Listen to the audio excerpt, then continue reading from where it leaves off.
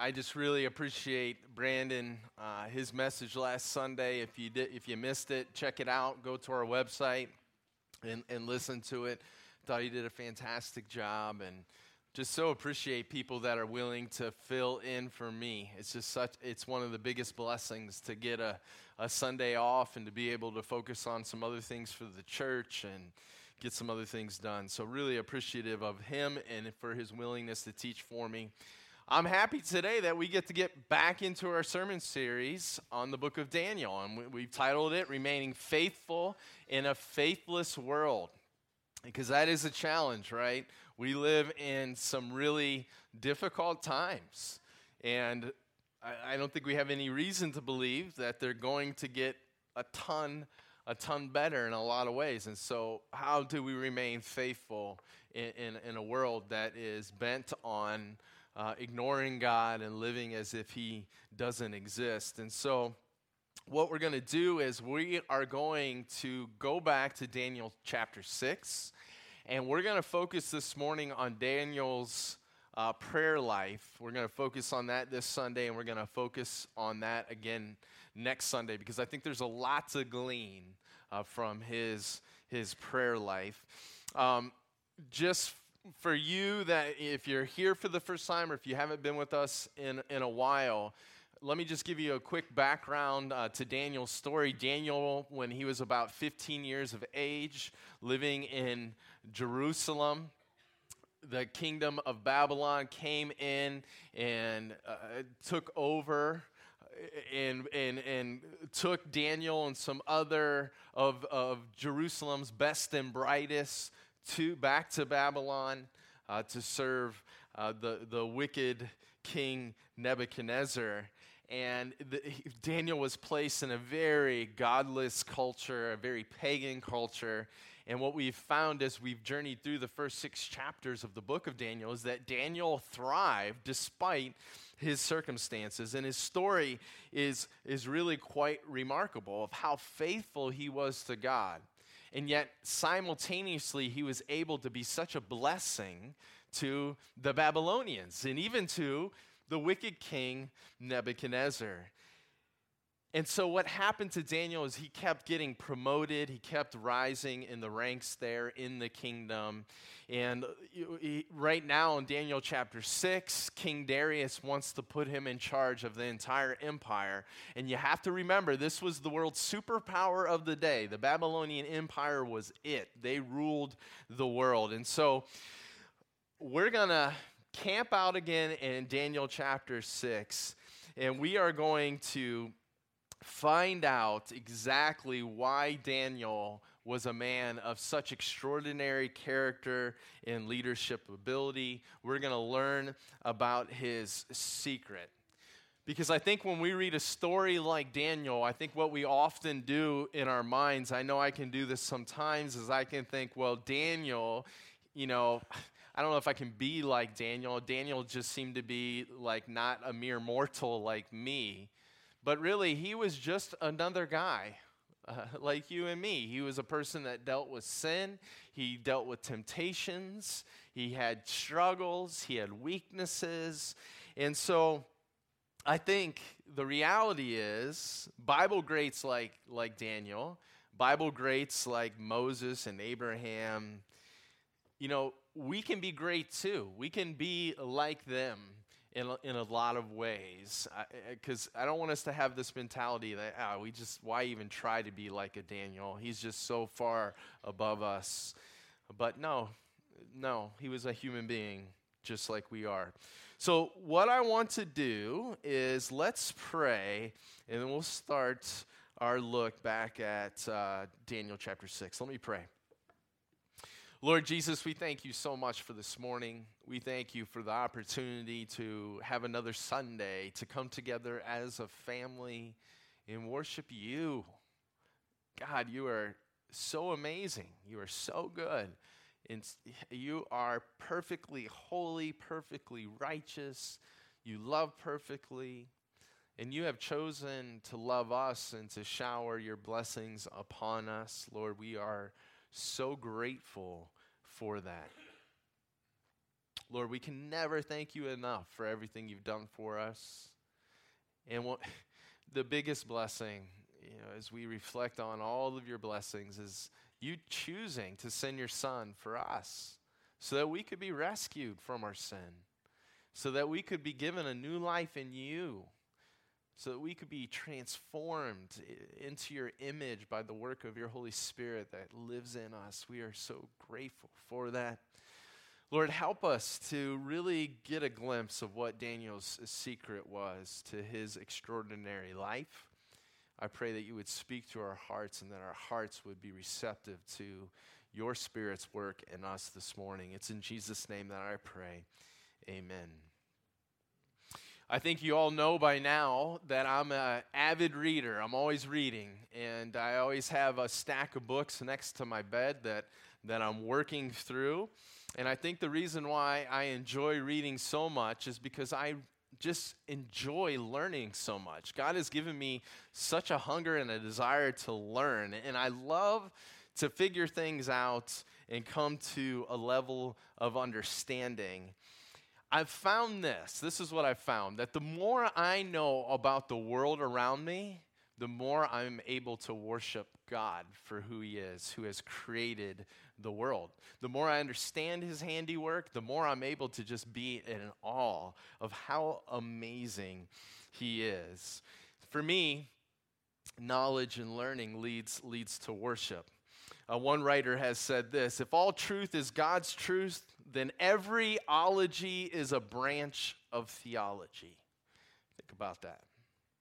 Last week, Brandon, he was talking about the advances in neuroscience and just some spectacular discoveries that people are making in this area, that our brain has this neuroplasticity our brain is able to actually reorganize itself as it forms new neural connections, and it actually physically can change over time and throughout our life. I read last week that according to neurologists, our brains have a storage capacity of approximately 2.5 petabytes. That's the equivalent of recording 300 million hours of high-definition television. We have the capacity to learn something new every second of every minute of every hour of every day for thousands of lifetimes. And the 3-pound supercomputer inside our craniums runs on less power than a 20-watt light bulb. Isn't that phenomenal? Like, doesn't that make you just want to worship God, having that knowledge of he's created this blob of goo inside of us that is able to do that? Is just phenomenal. We are fearfully and wonderfully made by an amazing creator, aren't we? So I love to read, and I love learning, and as I said, I got this stack of books by my bed that is constantly being added to as I finish a book. And one of the books that has made it to the top of my list is top of my stack, is this national bestseller titled The 7 Habits of Highly Effective People by Stephen Covey. I don't know if you've heard of the book. Most of you may have. Some of you here may have read it. Some of you may remember when it came out in 1989. You may remember when it came out. It has influenced many leaders over the years. In fact, I was telling Mary about this, and she said that they're actually going to be painting on a wall in her school the 7 habits. So this is something that schools have even adopted and are teaching to students. But the whole premise of the book is that highly effective people have the habit of being proactive. They begin with the end in mind. They put first things first. Lead teams in an effective and efficient way. They seek first to understand, then to be understood. And who collaborate, they have a habit also of collaborating with others to seek innovative ways to solve problems.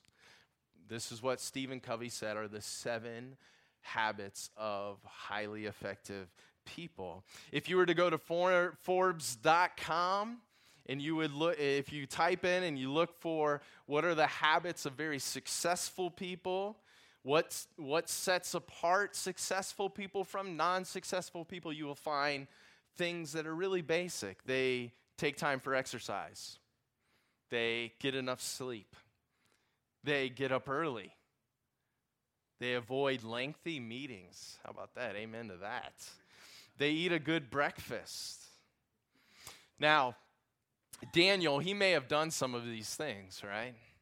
But he had a secret to his success that you're not going to find in the books, The 7 Habits of Highly Effective People. You're not going to find on Forbes.com either.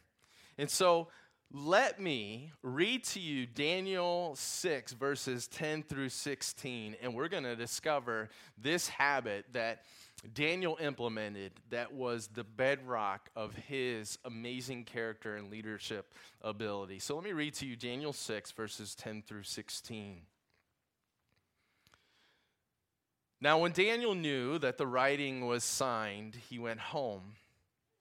And in his upper room, with his windows open toward Jerusalem, he knelt down on his knees 3 times that day and prayed and gave thanks before his God, as was his custom since early days. Then these men assembled and found Daniel praying and making supplication before his God. And they went before the king and spoke concerning the king's decree. Have you not signed a decree that every man who petitions any god or man within 30 days, except you, O king, shall be cast into the den of lions? The king answered and said, the thing is true, according to the law of the Medes and Persians, which does not alter. So they answered and said before the king, that Daniel, who is one of the captives from Judah, does not show due regard for you, O king, or for the decree that you have signed, but makes his petition 3 times a day. And the king, when he heard these words, was greatly displeased with himself, and set his heart on Daniel to deliver him. And he labored till the going down of the sun to deliver him. Then these men approached the king and said to the king, know, O king, that it is the law of the Medes and Persians that no decree or statute which the king establishes may be changed. So the king gave the command, and they brought Daniel and cast him into the den of lions. But the king spoke, saying to Daniel, your God, whom you serve continually, he will deliver you. And so in this passage right here, we have the secret habit to Daniel's success. And not that it was a secret, but we find the habit that was, I should say, the secret to Daniel's success. And that was that he was a prayer warrior. Daniel, his secret to his greatness was that he had the habit of engaging in prayer. You know, out of all the habits that Daniel could have engaged in, prayer was at the top of his list. It was so important to him. I just think this is remarkable, that the habit of prayer for Daniel was so important to him that he would not stop praying for just 30 days. He would rather choose to be in a lion's den than stop praying to his God for 30 days. Do you value prayer like that? Daniel did. It was so important to him. It was so foundational to his life that he could not live a day without it. You know, habits such as getting up early or eating a good breakfast or avoiding long meetings or, starting with the most important task first in a day, those habits may make us successful people in the world, but they're never going to be able to shape us into people that are great in the kingdom of God, that bear great spiritual fruit in this world to impact the hurting people of this world. Only prayer can transform us into those kinds of people. You know, the book of Daniel, as we've journeyed through the first chapter or 6 chapters, it's really made this clear, that there are two kingdoms in the world. There are really only two teams in the world. There's the kingdom of darkness, the kingdom of Satan, and there's the kingdom of light, the kingdom of God. And the kingdom of darkness, of Satan, is behind all of the evil and the pain and the suffering in the world. And the kingdom of God is behind all of the renewal that's taken place in the world, all the good that's taken place in the world, all of the healing that has taken place in the world. You know, any place that what God wants to be done is being done, that's where the kingdom of God is manifesting itself. Where God's rule and reign is manifesting itself, there is the kingdom of God. And if we want to be a part of God's kingdom, if we want to be a part of God's kingdom, overcoming the kingdom of darkness, if we want to see his rule spread into the hearts of the people of our city, if we want to see his rule and reign spread into the systems of our city, the structures of our city, the culture of our city, into the schools of our area, into the businesses of this county, we have to have prayer as a habit. The battle is going to be won on our knees. Do you know where Daniel won the battle over the lion's den? Long before he ever got in the lion's den. He won the battle on his knees. That's where we will win the battle for God's kingdom expansion, is on our knees. Let's look at three very, very practical aspects of Daniel's prayer life that I think we would do very well to imitate. So, number one, Daniel's prayer life was disciplined and consistent. Daniel used his body to engage his heart in prayer. Daniel prayed in a place where he could be alone and undistracted. Daniel's prayer life was disciplined and consistent. Daniel used his body to engage his heart in prayer. Daniel prayed in a place where he could be alone and undistracted. Let's look at that first one. Daniel's prayer life was disciplined and consistent. So Daniel 6:10 tells us, in his upper room, with his windows open toward Jerusalem, he knelt down on his knees 3 times that day and prayed and gave thanks before his God, as was his custom since early days. So it was Daniel's practice to pray 3 times a day. And he had been doing it since he was young, since the days of his youth. You know, many followers of Jesus, before and after Jesus walked on this earth, followed the same practice. The Psalms speak of prayer in the morning, in the early hours, in the evening, and at day and at night. The author of Psalm 119 says that 7 times a day I praise you. The Gospel of Luke tells us that Jesus, he often withdrew to lonely places to pray. Acts 1:14 tells us that the early church devoted themselves to prayer. The Apostle Paul, he exhorts us in 1 Thessalonians 5:17. He tells us to pray without ceasing, right? In God's word, he makes it clear that we need to have prayer as a way of life for us. Now, perhaps you're thinking, well, Daniel, he must have had more time than what we have. And I don't think so. I think Daniel's calendar was just as full as our calendar. Daniel, he, throughout his whole career serving in the Babylonian kingdom, he had a high-profile job with great responsibilities. I think his calendar was just as full as ours, and maybe it was even fuller. But if you think about it, if you have a full calendar with a lot of important things on your schedule, doesn't it make sense then we should be praying all the more and spending more time in prayer because there's more important things to be praying about? Now, maybe you're thinking, well, Daniel, if he prayed 3 times a day every day, he must have just always felt like praying. But I'm willing to bet that out of the 1,092 times that Daniel prayed in a year, there were plenty of times where he didn't feel well and he still prayed. There were plenty of times where he felt exhausted, and he still prayed. I'm sure there were plenty of times where he just felt the pressure of his to-do list and still prayed.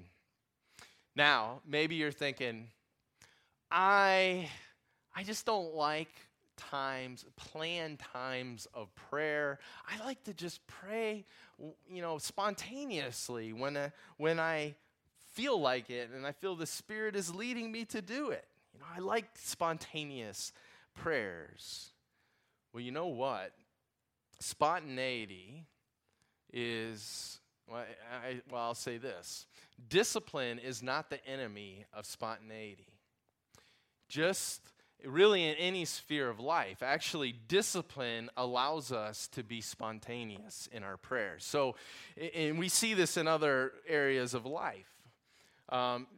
Take the jazz musician, the jazz guitarist, for instance.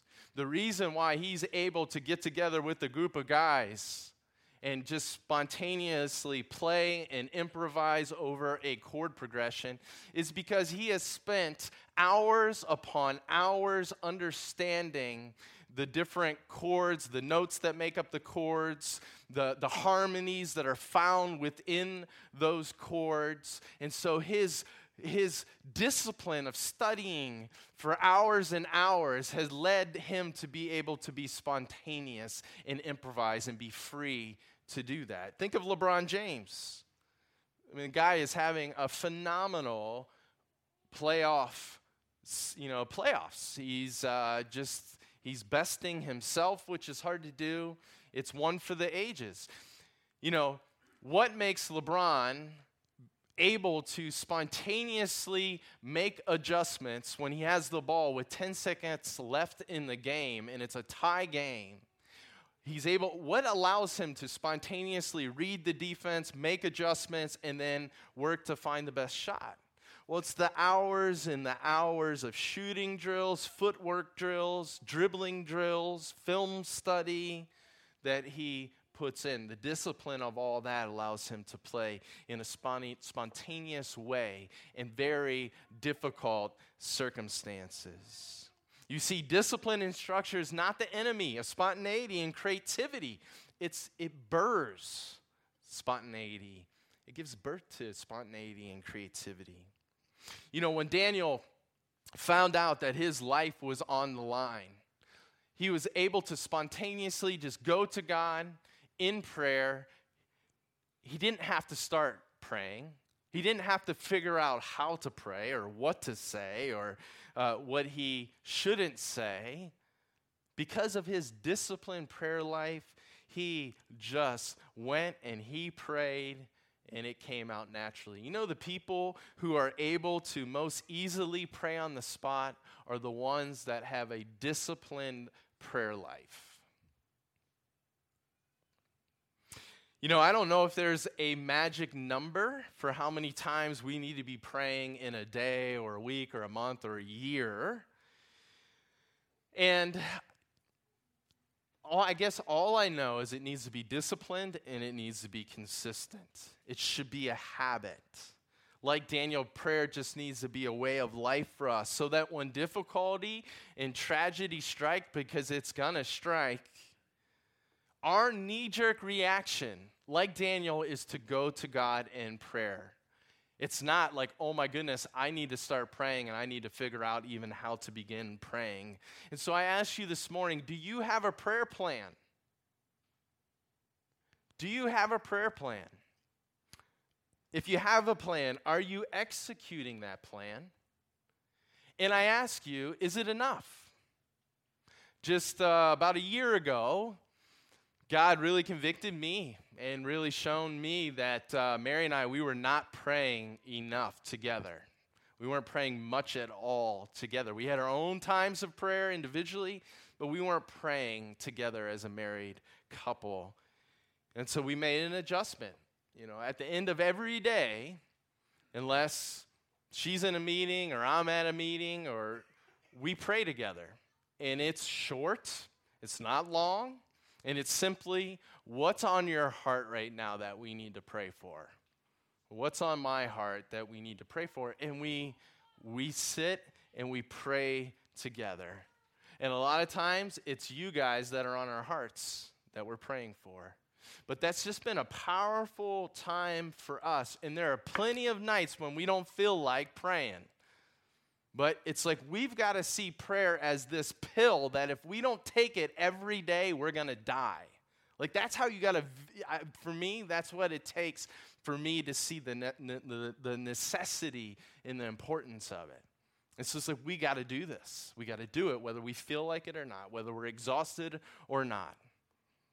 Got to do it. Number 2, so consistent and disciplined, your prayer life needs to be. That's how Daniel's was. Number 2, Daniel used his body to engage his heart in prayer. Verse 10 tells us that Daniel prayed on his knees. He also prayed facing Jerusalem. I'll tell you more about that next Sunday. The posture of your body in prayer matters. You know why it matters is because it has a way of engaging your heart. Just this past week, the elders and I, we were on our knees praying together. And it was a reminder to me, because this isn't a regular practice for me personally, to get on my knees and pray. But it was a reminder to me that our body posture in prayer matters. And it's a reminder to me that I need to do that more, because getting on your knees before God, you know what it does to your heart? It reminds you that you need to be surrendered to God.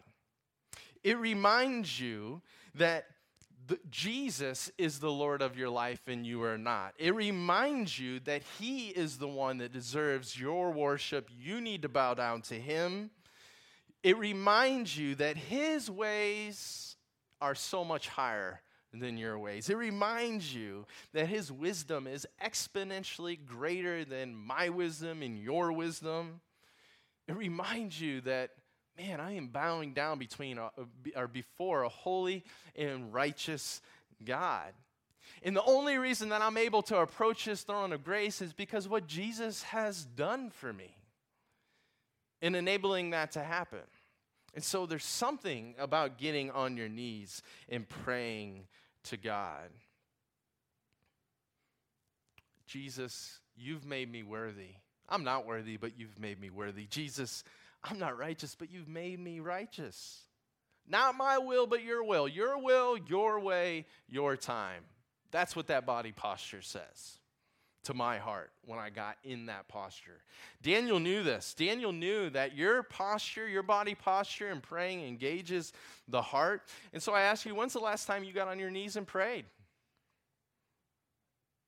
When was the last time? And if that posture can't work for you because you can't get on your knees, when was the last time you just prayed and lifted your hands to God in prayer as a way of engaging your body that I am receiving from the God of heaven in this moment? Nice thing about praying on your knees and praying with your hands raised is it's hard to be distracted for too long in your prayer time. Because your arms are going to get really heavy really quickly, and your knees are going to start hurting.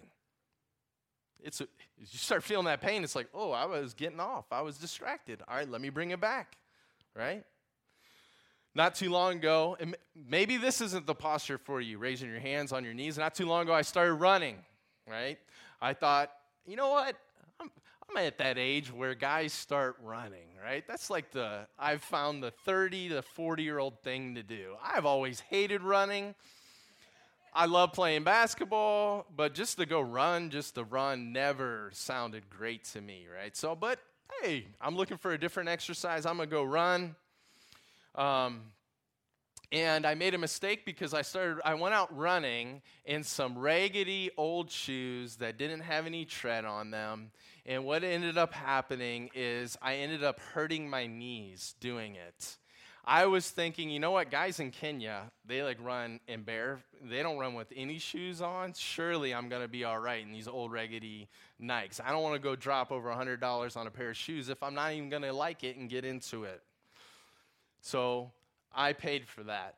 But you know what was awesome about the posture of running and the straining that took place as I ran? It was perfect for me to pray to Jesus. I ran with Jesus. And you know what that physical exertion did for me, I found myself praying that I would run the race of faith well, that I would push and strain through difficult circumstances as I sought to follow Jesus with everything I've got. I was praying, God, enable me to be faithful to the very end. Don't allow me to be disqualified from the race that I'm on in this journey of faith. Maybe you need to explore different body postures for praying. I found out that laying down doesn't work for me. I don't know about you. You know what I'm enjoying the most right now is, and I've been doing this for a couple years, but I journal when I pray. I write out my prayers because it keeps me focused. And if I'm on my patio looking, and we have a beautiful view behind our house, if I'm on my patio with a great, nice cup of coffee with my journal in hand, oh man, I'm in it. It's the best way for me to be praying. Body posture has a way of engaging our heart. Number 3, Daniel prayed in a place where he could be alone and undistracted. Verse 10 tells us that Daniel prayed in the upper room. The upper room, back in these days, houses were built. They had a flat roof, and then they had a room on top of that roof. Usually in the corner, one of the corners of the roof, there was a room, or there was a tower that went up. And this room was reserved for guests that came and stayed with them. So you Curzons, you would be staying on top of the roof in the upper room, you who are visiting here. But there were windows that had lattice on them, and the Babylonian, back in Babylon, it was often very warm, and you would get a nice breeze up there in the upper room. And so people would go there when they didn't have guests staying with them. They'd go up to the upper room for some silence, for some solitude, for a time just to pray. We see this in the book of Acts, don't we? We repeatedly find Jesus' followers praying in an upper room. It was the room furthest away from the hustle and bustle of the streets and the commotion of the house downstairs. Just as our body posture matters in prayer, so does the space in which we pray in. It's really hard for us to focus on God if our kids are constantly there needing something. It's amazing how you sit down to do a devotion and all of a sudden your kids need everything, right? It's really hard to focus on God and have conversation with Him if your phone is constantly buzzing and ringing and dinging in your hand.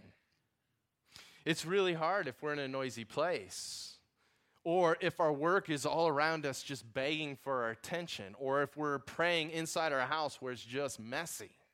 And all you can think about is, I got to clean this up. I can't even focus right now.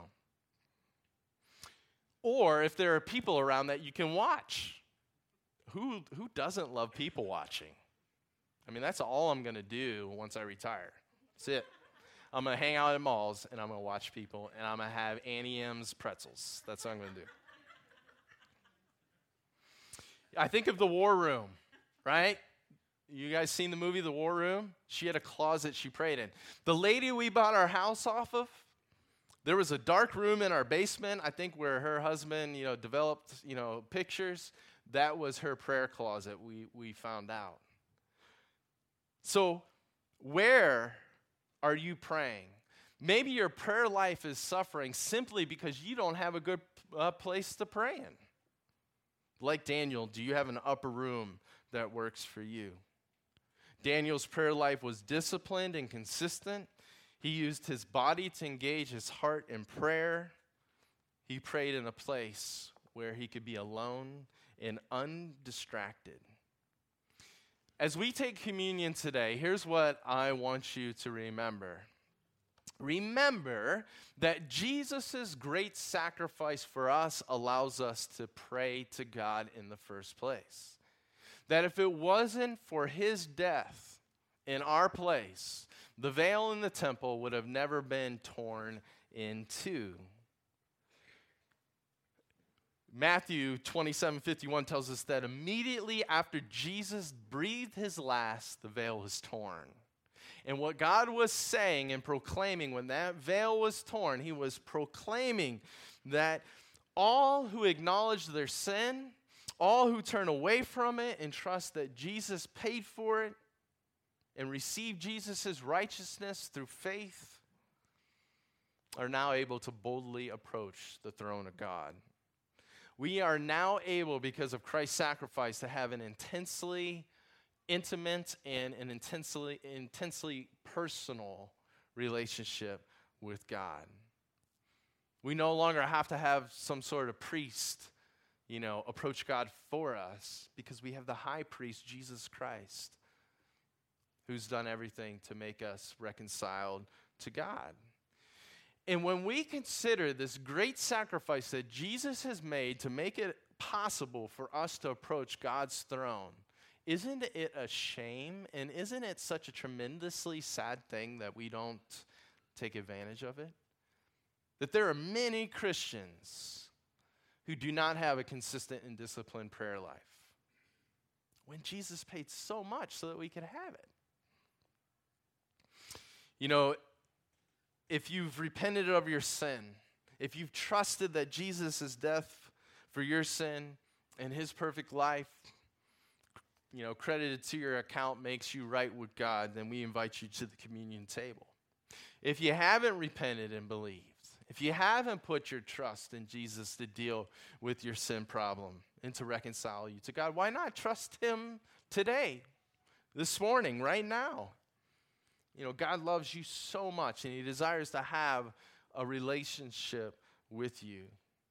And you can, right now in your seat, you can just cry out to him inside of your heart, and you can pray for God to forgive you of your sin, and he will. And you can pray by thanking him that he sent his son for you, and you can pray and ask him to come and live inside of you, to help you to follow him with all the days of your life. You can do that right now.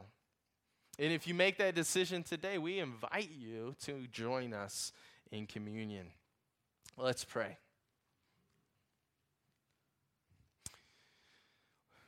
Lord, you are so good to us. God the Father, we are so grateful that you have sent your Son. That where our sin ran so deep, your grace ran deeper still. Where we were separated from you because of our uncleanness before you. You came to deal with it, to make us clean, to make us acceptable, to make us holy and righteous in your sight so that we could be one with you again. Lord, thank you that you have given us the privilege and the honor to pray to you.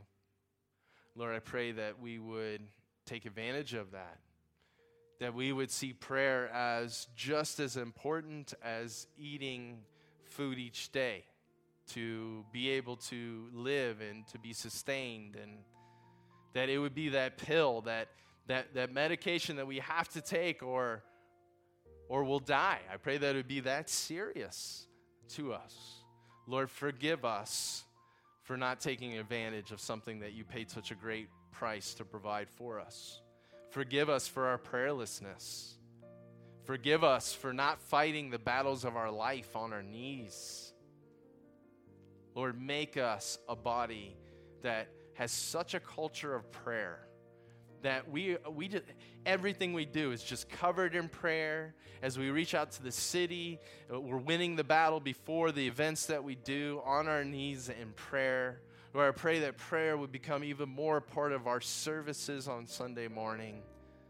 I pray that prayer would become such a part of each person's life here this morning that they would have a plan. It would be a good plan, and they would execute it, that they would have your power to engage in prayer even when they don't feel like it. Help us to be people of prayer. Help us to be a Daniel. Lord, we thank you for these elements that we're about to pass out and how they remind us of your blood that was poured out for us and your body that was broken for us. And Lord, if there's anybody here this morning that has not turned their life over to you, we pray that today would be the day that they would do that now and that they would join us at the communion table. It's in Jesus' name we pray. Amen.